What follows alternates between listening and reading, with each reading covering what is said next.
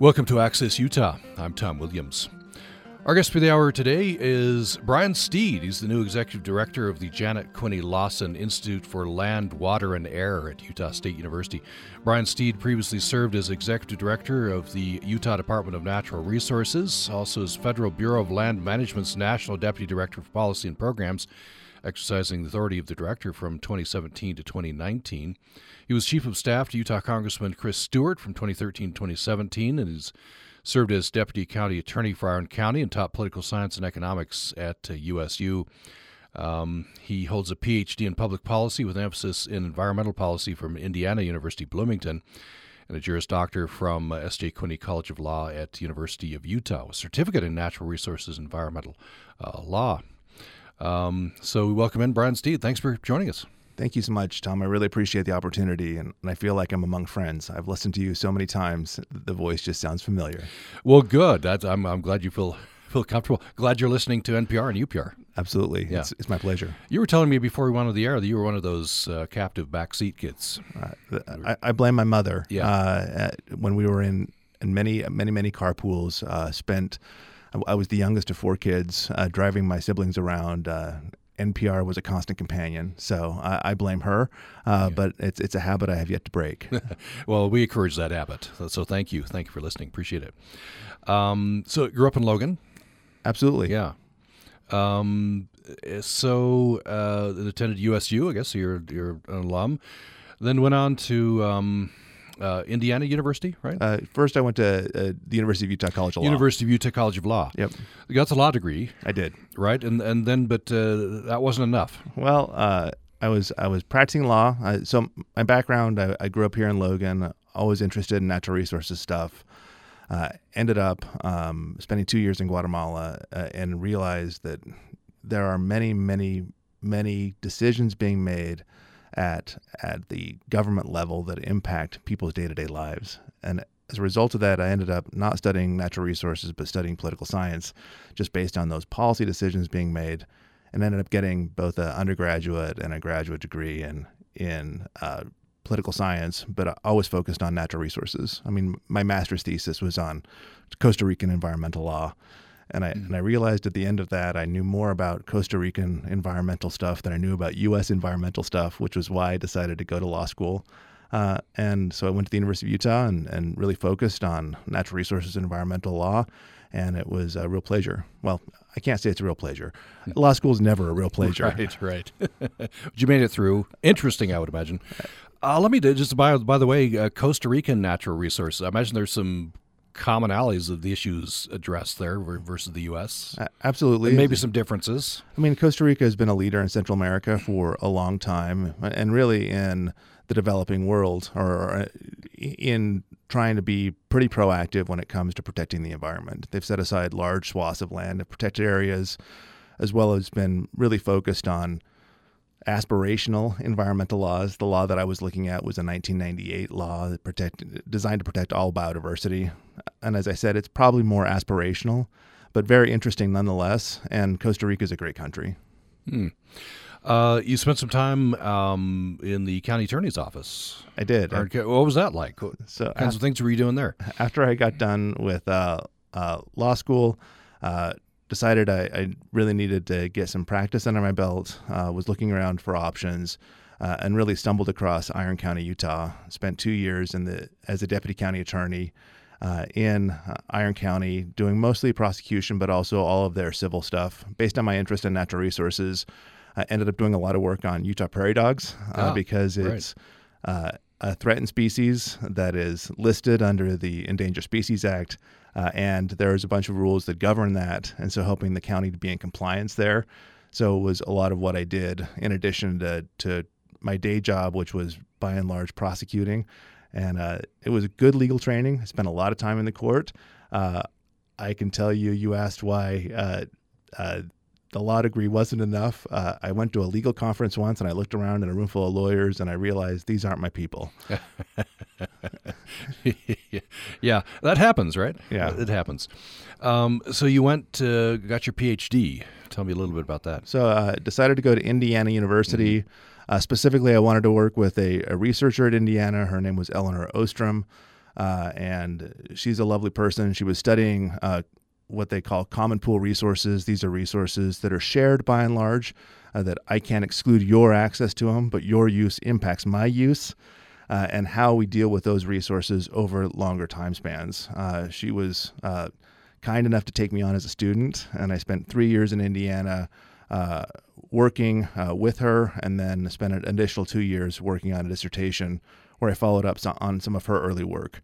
During that time, it was kind of cool because she ended up winning the Nobel Prize in economics. She was a political scientist by training, but had done a lot of cross-cutting work between economics and political science, and ended up winning the Nobel Prize in 2009. That was right before I graduated, so I looked really smart when I graduated, having been one of her students. Yeah, the halo effect, right? Yeah. Exactly. So common pool resources, that fits exactly with natural resources, right? That's correct. I mean, if you look at the airspace, or you look at water, or oftentimes forests or other areas, they are common pool resources for which exclusion of one person is often very difficult, but for which one person's use definitely impacts another person's use. And it's one of the real challenges of our time, and I would argue of any time, to decide how we're not going to use those resources to extinction.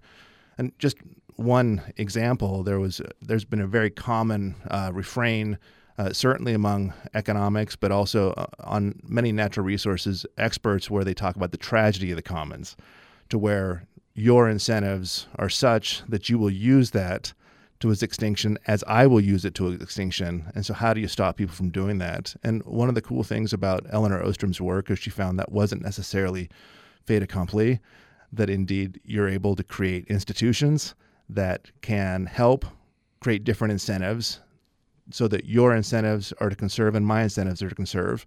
And that's kind of the work that I think we're all engaged in right now. Mm-hmm. By the way, I'm just thinking that push and pull, right? Tragedy of the commons versus institutions that you set up to prevent that, made me think of water rights and the current disputes among the Colorado River states. Absolutely. Right. And there's upper river states are accusing lower states, and lower states are accusing upper states of not conserving enough, right? Meanwhile, the resource is diminishing. It's a classic common pool resource dilemma, to where we have this many users who depend on it. And those, they came up with a solution back in 1922, the Colorado River Compact, to really delineate the rights of what the upper basin had and what the lower basin had. But right now, in a time of scarcity, there's really an active conversation about whether those rules are working. And especially when you have low flows on the river, there are really more demands on that river than there is supply of water on that river. And we're going to have to figure out how we get through this time of scarcity. Tell me about, before we went on there, you telling me about your dissertation, which had to do with water. Yeah. So I was voluntold by Elinor Ostrom that I should really work on Los Angeles water. And I'll be very honest, when I went back to graduate school, I did not dream on moving from Utah to Indiana to work on California water. Mm-hmm. That being said, it was quite fortuitous. She had done previous research back in the early 1960s. She had sent a student back in the 1980s to look at the same problem, and then she wanted me to go back to kind of do a third time series of check-in on where things were. What no one understands about the LA basin, about 60% of the water used in the Los Angeles basin is groundwater.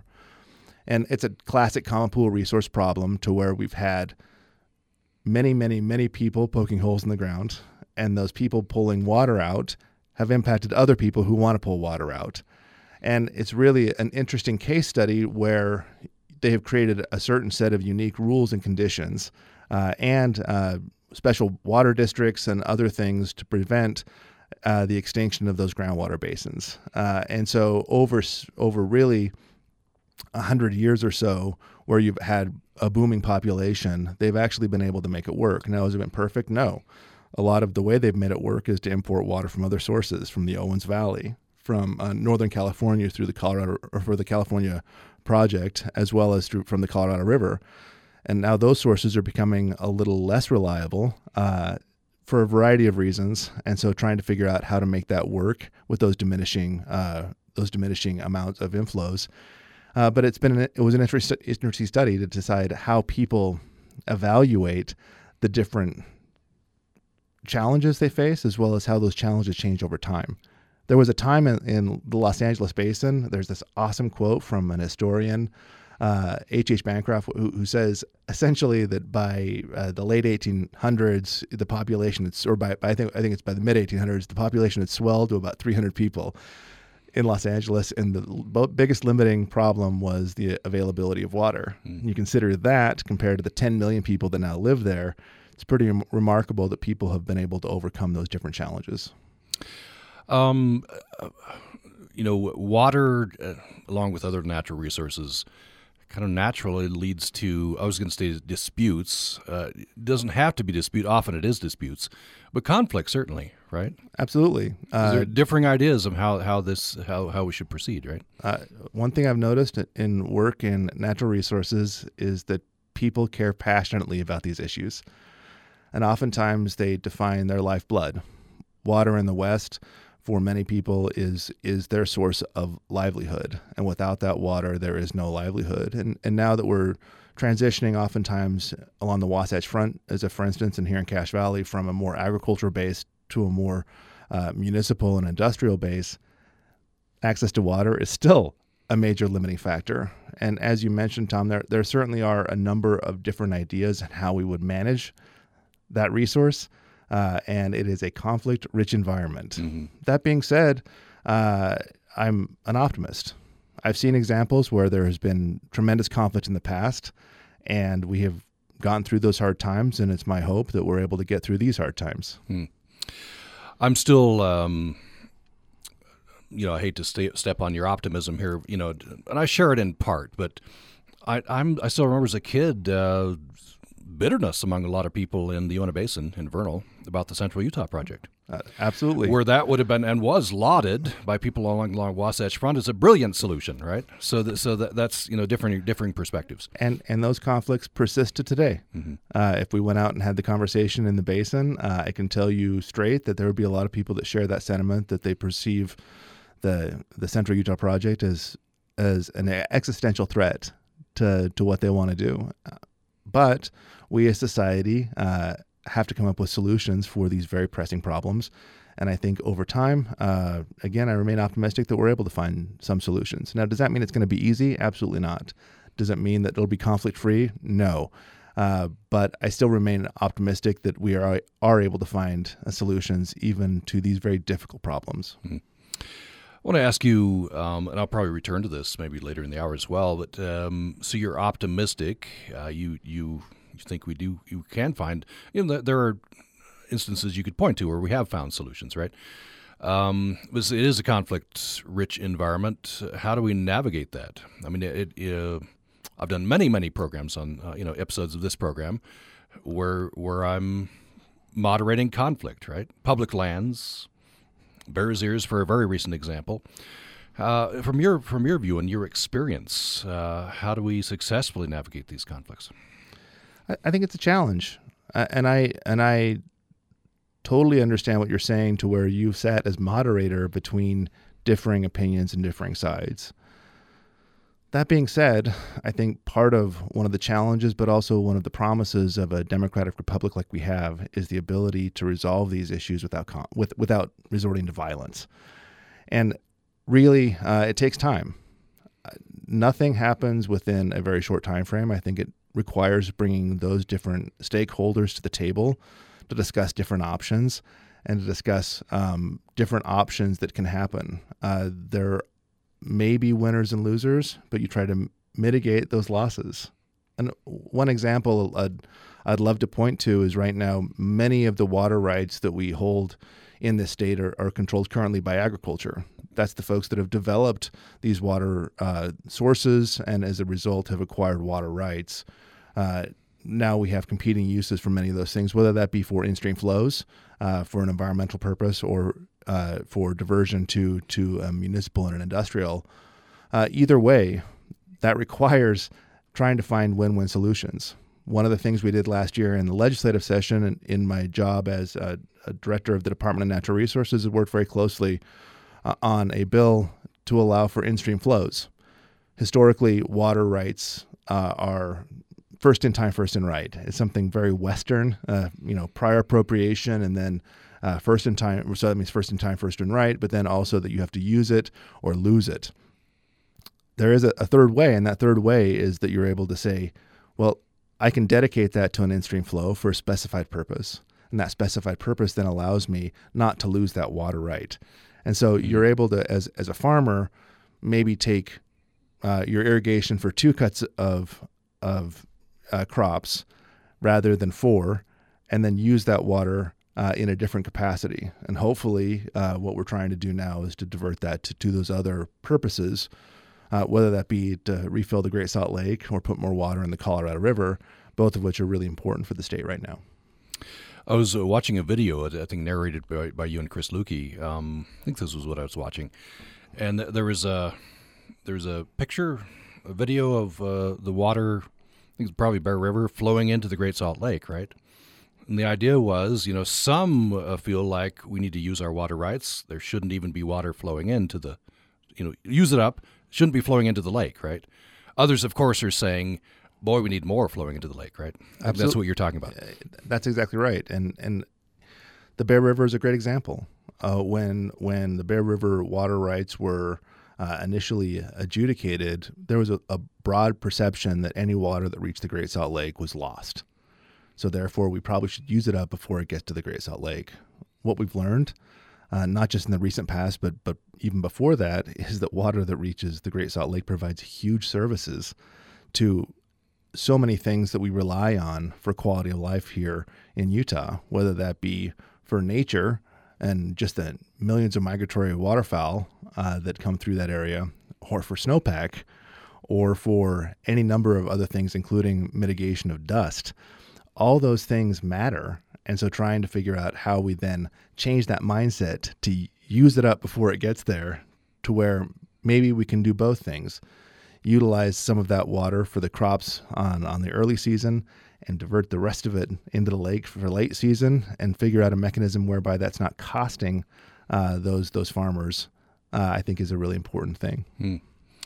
We're overdue for a break, but you mentioned snow. How does the water level on the Great Salt Lake affect snow? It's directly connected, both for lake effect snow, as well as when you get more dust events coming off the lake, you have what they call the albedo effect, where you get dust on the snowpack. It creates different coloration of the snow, and as a result, you have faster snow melt. So you actually lose water from both sides. Both those things matter for Utah, not only because we have developed this reputation for the greatest snow on earth, but also because that is your source of drinking water or source of irrigation water for crops, or water for the Great Salt Lake, all of which we don't have enough of right now. And then this competition we're talking about is always going to be present, right? There's lithium deposits been discovered, right? That's correct. Is that the receding shoreline? Is that where that is? There's been an active mineral extraction industry on the lake for many years now, both on the south arm of the lake. You've got magnesium, where I think it's the only U.S. produced magnesium, where they're pulling magnesium out of those salt concentrates, as well as other minerals like salt. And then on the side closest to us, we actually have another company, Compass Minerals, that's doing sulfate of potash, which is a key ingredient in fertilizer. They have now found that one of the things that they thought was just a waste product was lithium. And lithium turns out to be really important for the green energy transition. And so trying to figure out how to do that. Now, again, though, in terms of balancing, we're going to have to figure out a way to balance that lithium extraction with the water needs of the lake. We can't do that mineral extraction at the expense of the lake. Mm-hmm. What are the water needs then for that industry? Is that so right now what they've been doing is generally either when the lake level's high, they've been moving that water into evaporation ponds. As the water level has receded, they've been pumping up into those evaporation ponds. We're actually engaged right now in an active discussion on how much water there is being used there. And I think we'll have better reports back in about the middle of October. And I'm happy to come back and talk about that. But I think that there are some water needs And as a result, I think that we have to evaluate what those water needs are costing the lake itself. Mm-hmm. Well, let's go to break now. We're talking with Brian Steed. He is the new executive director of the Janet Quinney Lawson Institute for Land, Water, and Air at Utah State University. We'll have more following this.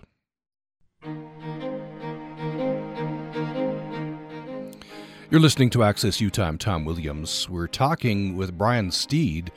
He's the executive director of the Janet Quinney Lawson Institute for Land, Water, and Air at Utah State University. So we're talking about natural resources, right? Land, water, and air, and everything related.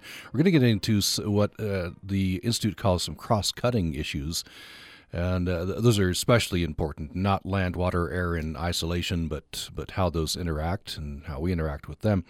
Before we get into that, just give me some highlights from your time at the BLM. You started doing policy, and then you ended up essentially heading the BLM for a couple of years, right? Yeah, that's correct. I was brought on to be the director of policy and programs. There was never a director nominated during my time there, and as a result, they asked me to do double duty. It was, to be quite fair, the most stressful job I ever hoped to have. And dealing with a land management agency that has 9,000 employees, manages 245 million acres of surface estate, over 700 million acres of subsurface estate, and so many just really controversial issues, whether that be wild horses or land use generally. It was quite a great educational experience, one that I'm glad that I had, but also one that I was very happy to leave. Yeah. I imagine that would be pretty stressful, especially during the current political environment. I just want, I want to touch on, it could be a touchy subject, handle this however you will. But a lot of these issues, there are natural conflicts, and sometimes those conflicts get politicized. It's an easy way to score votes. So that makes an additional layer of difficulty in navigating these issues, right? That's accurate, and I wish it weren't so. I think in our hearts, people's concern about the environment is generally not a political issue.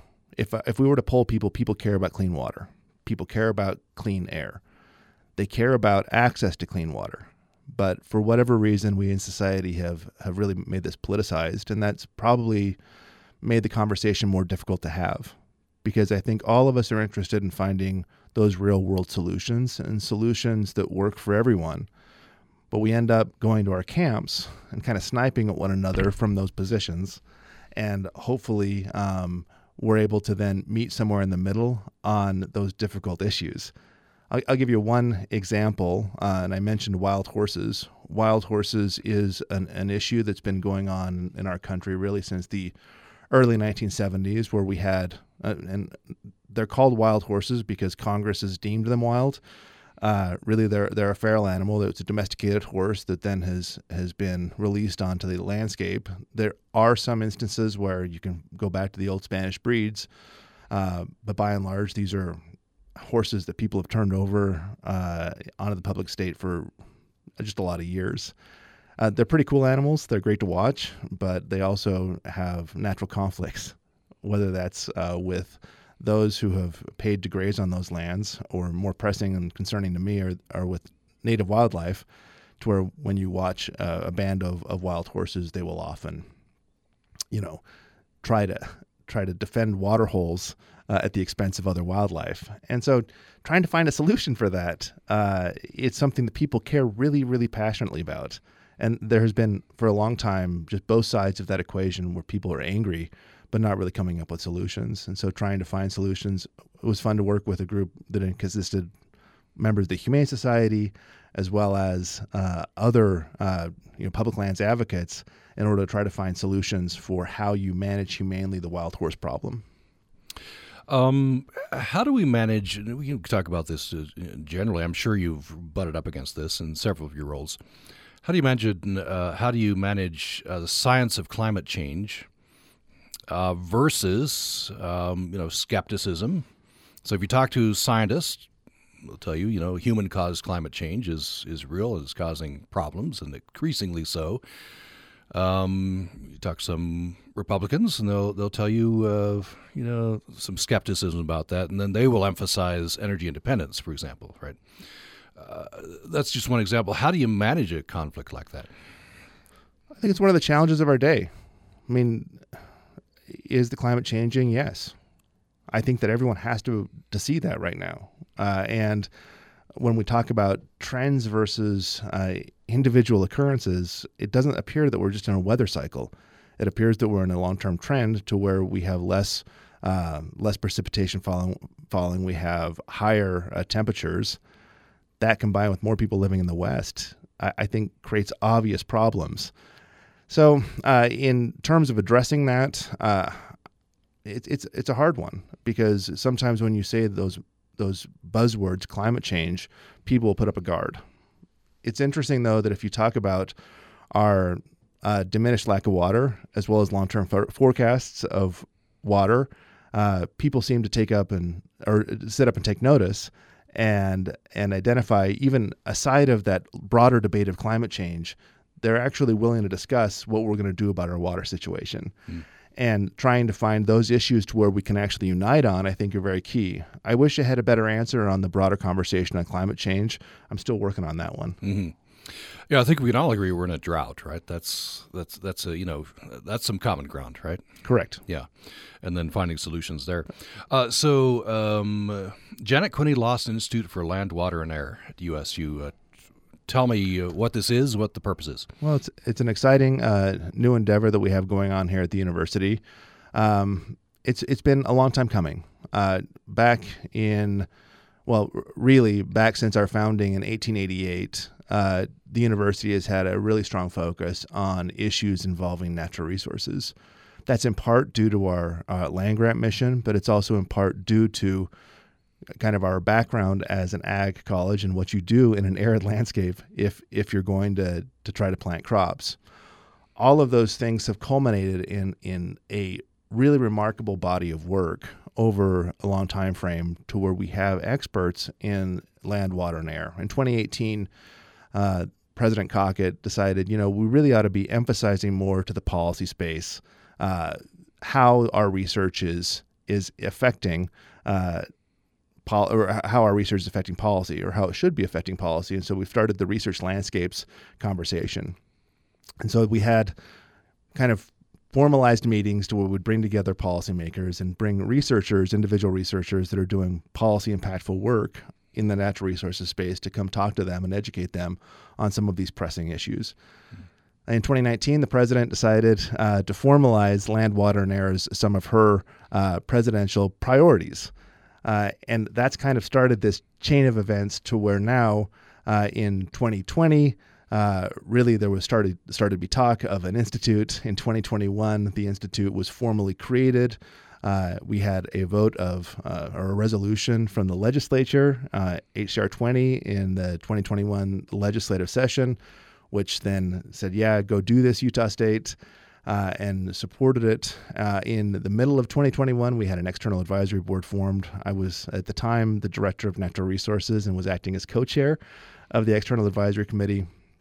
And then it really came to fruition where we presented our first report to the governor and the legislature in December of 2021. At that time, we were also able to name the institute, the Janet Quinney Lawson Institute for Land, Water, and Air, as the Janet Quinney Lawson Foundation was able to give a generous gift to start an endowment for this. And then I came on as the director in May of 2022.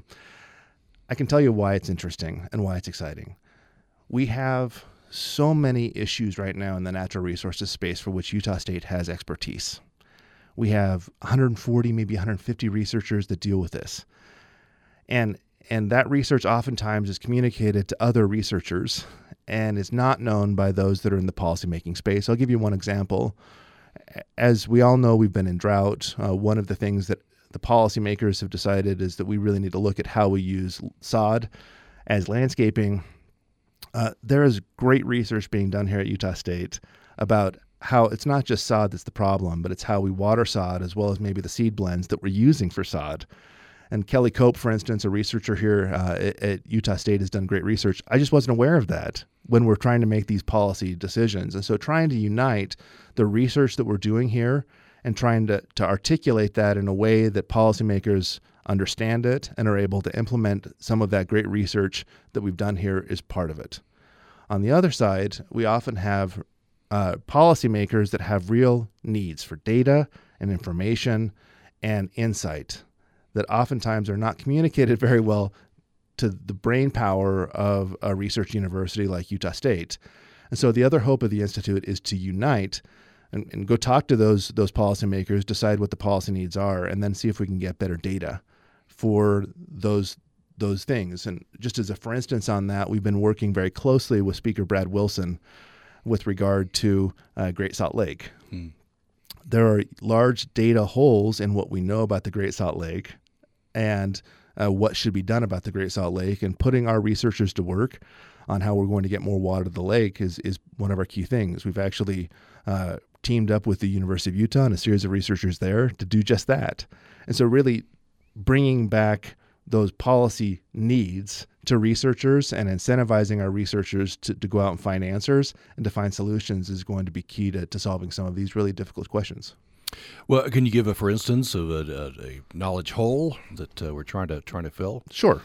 So one of the major questions, as we talked about before, was we're in the middle of drought, and we have needs. We have more needs for water, both for flows as well as for use in a municipal setting, or for whether that's the Great Salt Lake. We have more needs than we have water available. As a result, we're using water, and say the Great Salt Lake keeps declining in size. That has huge policy implications for all of us. And perhaps we'll get into that as we talk about cross-cutting issues. But whether that's air quality or snowpack, as we mentioned before, those are big issues. So how are we going to get more water? How are we going to get more water to the lake? And we have this awesome research that's being done right now by one of our extension folks, Matt Yost. Matt Yost has been working on different irrigation approaches and found that just changing your irrigation approaches in whether you're doing flood irrigation or on a pivot, a sprinkler system, you can actually save 30% of water. 30%, that's a sizable amount of water. If we were able to put that in the Great Salt Lake, that would be a big, big impact on the Great Salt Lake. It would be an important thing, and explaining how we do that to policymakers is one of those things that we're doing right now. So this may be a good time to transition to agriculture, right? We talked a bit about the Great Salt Lake, right? But the next cross-cutting issue, and there's 6 of these, I believe. You can find this usu.edu/ILWA, Institute for Land, Water, and Air, or I just Googled Institute for Land, Water, and Air, USU, and brought me up to this. And you scroll down to the bottom of the page, and you get these cross-cutting issues.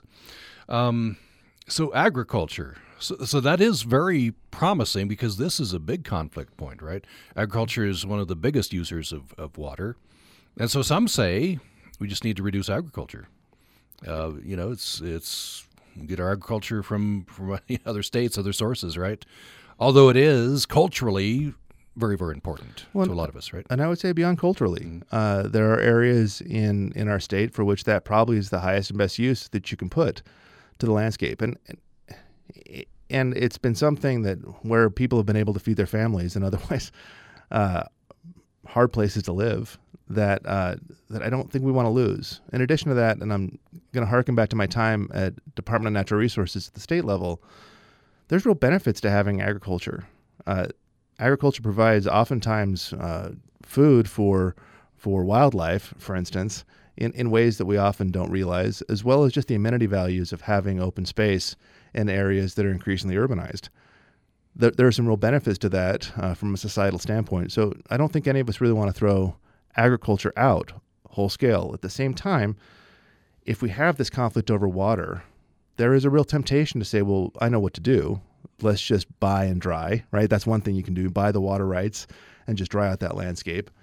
Or others just advocate for just doing away with ag altogether, which I don't think from a political standpoint is going to fly very well here in the state. But you certainly hear people advocate for it. finding ways that agriculture can use less water and still be active in production, I think is going to be key to this. And so finding ways to optimize water use. The state's made a pretty sizable investment last year. I think they will continue to make a sizable investment. So last year, the state invested about $75 million in agricultural water optimization. And it's to do those types of conversions that I was talking about, right? So if you have a pivot system, the pivot systems, you might find that if you drop the level of where the sprinkler actually sprays water on the crop, that actually has less transevaporative loss. And if that has less transevaporative loss, then you're able to save water and produce the same amount of crop. And so those types of really minor transitions, they can be costly, but those types of minor transitions still have a big impact on the water available. And then figuring out how to get that water that's saved back into another use, say the Great Salt Lake or flows in the Colorado, I think is going to be key. Another crosscut I could see with agriculture would be, habitat. Absolutely. For species who might be threatened or endangered. Maybe tell me a little bit about that. So that's absolutely accurate, that there are species for which as we've transitioned to a more agricultural base, they have come to rely on that agriculture as a source of food or as a source of groceries.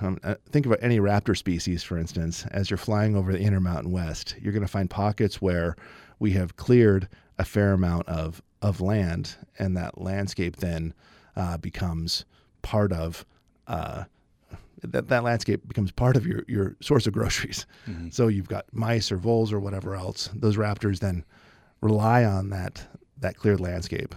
When I was in Iron County, I can tell you prairie dogs absolutely love to move into alfalfa fields. And I don't blame them because green groceries for 9 months out of the year and you're able to see where your badgers and hawks are. That seems like it makes a lot of sense from a prairie dog's point of view. So that being said, agriculture can provide a tremendous value for saving some of these species of concerns. And I'll point to sage grouse as being one example, to where sage grouse is one of those species that we've really seen declining populations throughout the West. All of us are concerned about it, and trying to figure out how we can use those agricultural fields, whether they be ranchers or farmers, to produce the types of environments that sage grouse need, whether that be through wet meadows and what you need for really a viable broodstock or other habitat needs. Working together with agriculture producers, I think, is going to be key. Well, let's take another break. When we come back, I want to get into some of these other cross-cutting issues. We'll start with wildfires, the next one up. We're talking with Brian Steed, who's Executive Director of the Janet Quinney Lawson Institute for Land, Water, and Air at Utah State University. More follows this.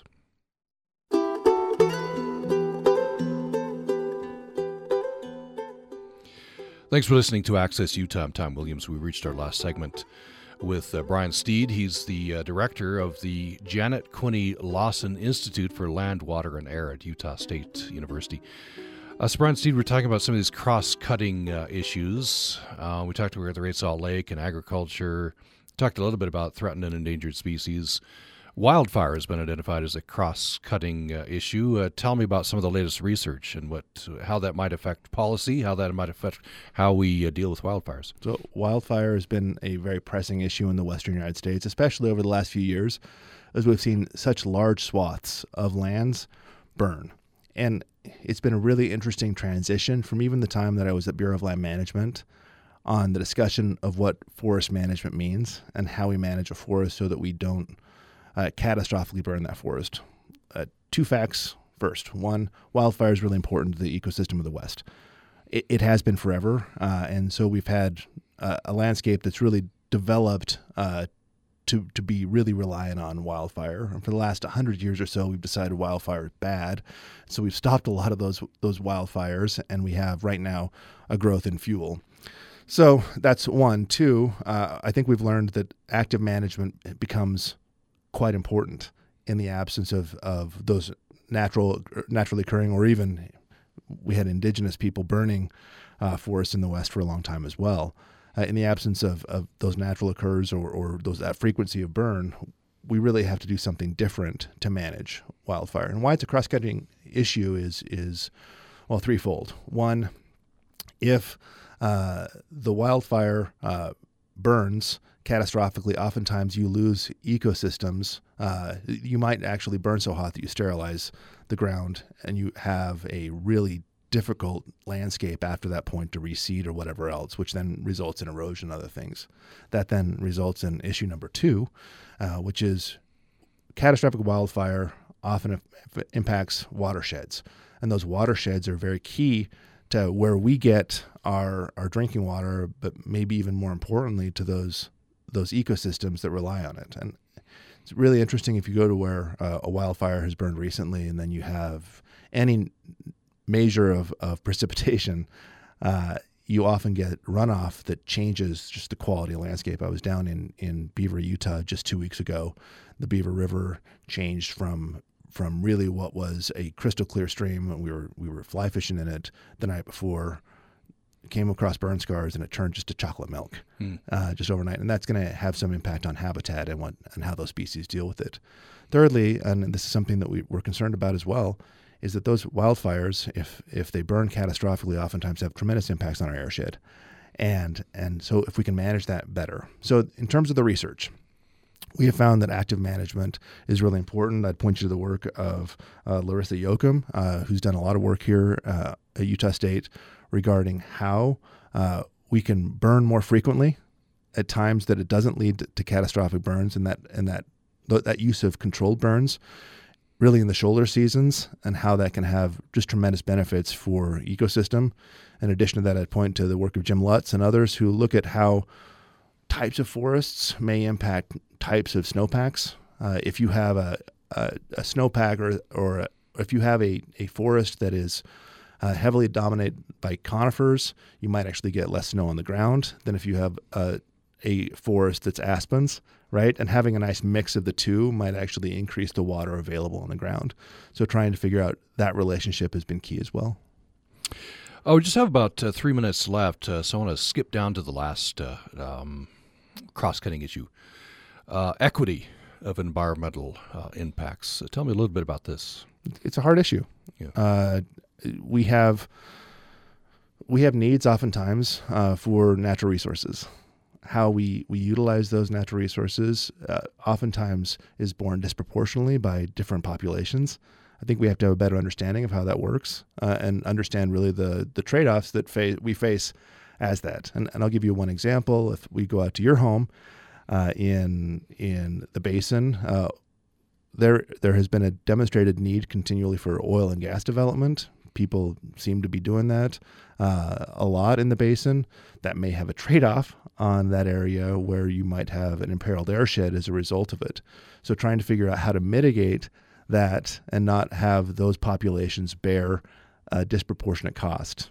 Additionally, if you look at other areas, I'm not an expert certainly on environmental justice issues, but I can certainly point to examples to where you have refineries or other things that have been placed in areas that are now predominantly of a minority population, and that doesn't seem very fair to those who live there. And so I think we as a society have to have a robust conversation of how we address that issue and what we do about it. Oh, just about a minute left here. How can people access this, these reports, this science, this information? So I'd ask you all to participate. We are all going to need to be part of the solution. What we're hoping to do with this institute is be really a convener and bring people together so that we can talk about these hard issues and find solutions that are that actually work and that actually don't cost too many cause too many problems for others. I'd ask you to look us up on the web, the Janet Quinney Lawson Institute for Land, Water, and Air, and participate in our forums and other things that we have coming forward. And thank you so much, Tom, for the opportunity to be here. Well, thank you for coming in. Welcome home. Thank you so much. Back to Logan. We're glad you're here. Brian Steed is the executive director of the Janet Quinney Lawson Institute for Land, Water, and Air at Utah State University. And you can just Google that, Janet Quinney Lawson Institute for Land, Water, and Air, USU. Or you can go to usu.edu/ILWA to pull up the institute. A lot of research there, interesting information. And next up, as we do on Tuesdays these days, We're going to turn to Richard Ratliff and Citizens Academy. Welcome to Session 4 of Utah Public Radio's Citizens Academy. Thank you for joining us. UPR is airing a series of short broadcasts in preparation for the coming elections in November, in an effort to provide a way of avoiding political conflict and restoring a degree of civility in our political processes. We're proposing an idea that we believe can help do that. We call it political relationism. I am a political relationist. You may be too. I hope so.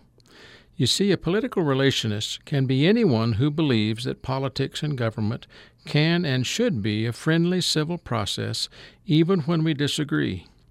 Relationship skills can help accomplish this objective. And as we suggested in our last session, our political institutions have been designed to help us work through our differences when we do disagree, without contention, and hopefully with a better result than we might first have thought possible. Political relationism may be outlined in 5 simple ideas. We've discussed 3 of them in previous sessions. 1. Society is made up of myriad relationships of all types. In fact, relationships are the defining characteristic of society. Simply, there is no society without relationships. 2. The governing principle of society is that healthy relationships are more beneficial and less costly than unhealthy relationships for everyone involved. This is true at every level of consideration. 3. The purpose of government is to establish and protect a civil society where healthy relationships can flourish and unhealthy relationships can be improved. In this 4th session, I will discuss the 4th idea describing political relationism. That is, good government is conducted by good relationships. All good relationships have several things in common. They are, in fact, pretty simple. Good relationships are mutually beneficial and mutually pleasant, and the parties respect and trust each other. That's pretty simple. Maybe not always easy, but indeed simple. In good government, when disagreements arise, parties involved have ways of resolving these disagreements without conflict or contention. And when serious differences might otherwise cause conflict, the parties employ conflict management techniques to resolve the difficulties, remembering that what unites us is more important than what might divide us. They know how to disagree in a civil manner, protecting the relationship in the process.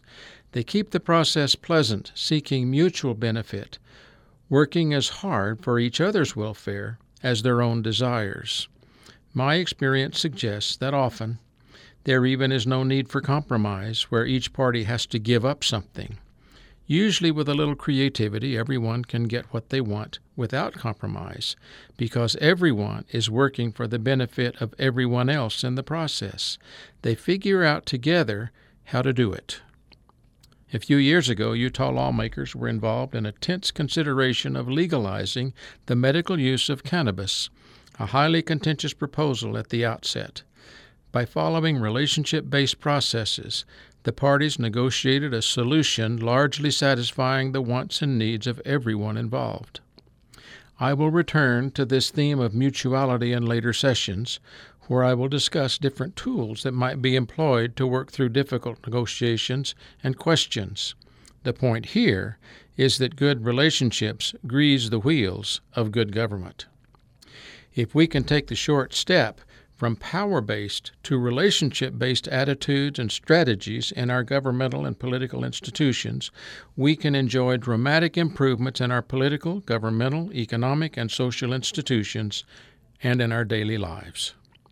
Good government is conducted by good relationships. Unhealthy relationships tend toward gridlock and irresponsibility. We know better.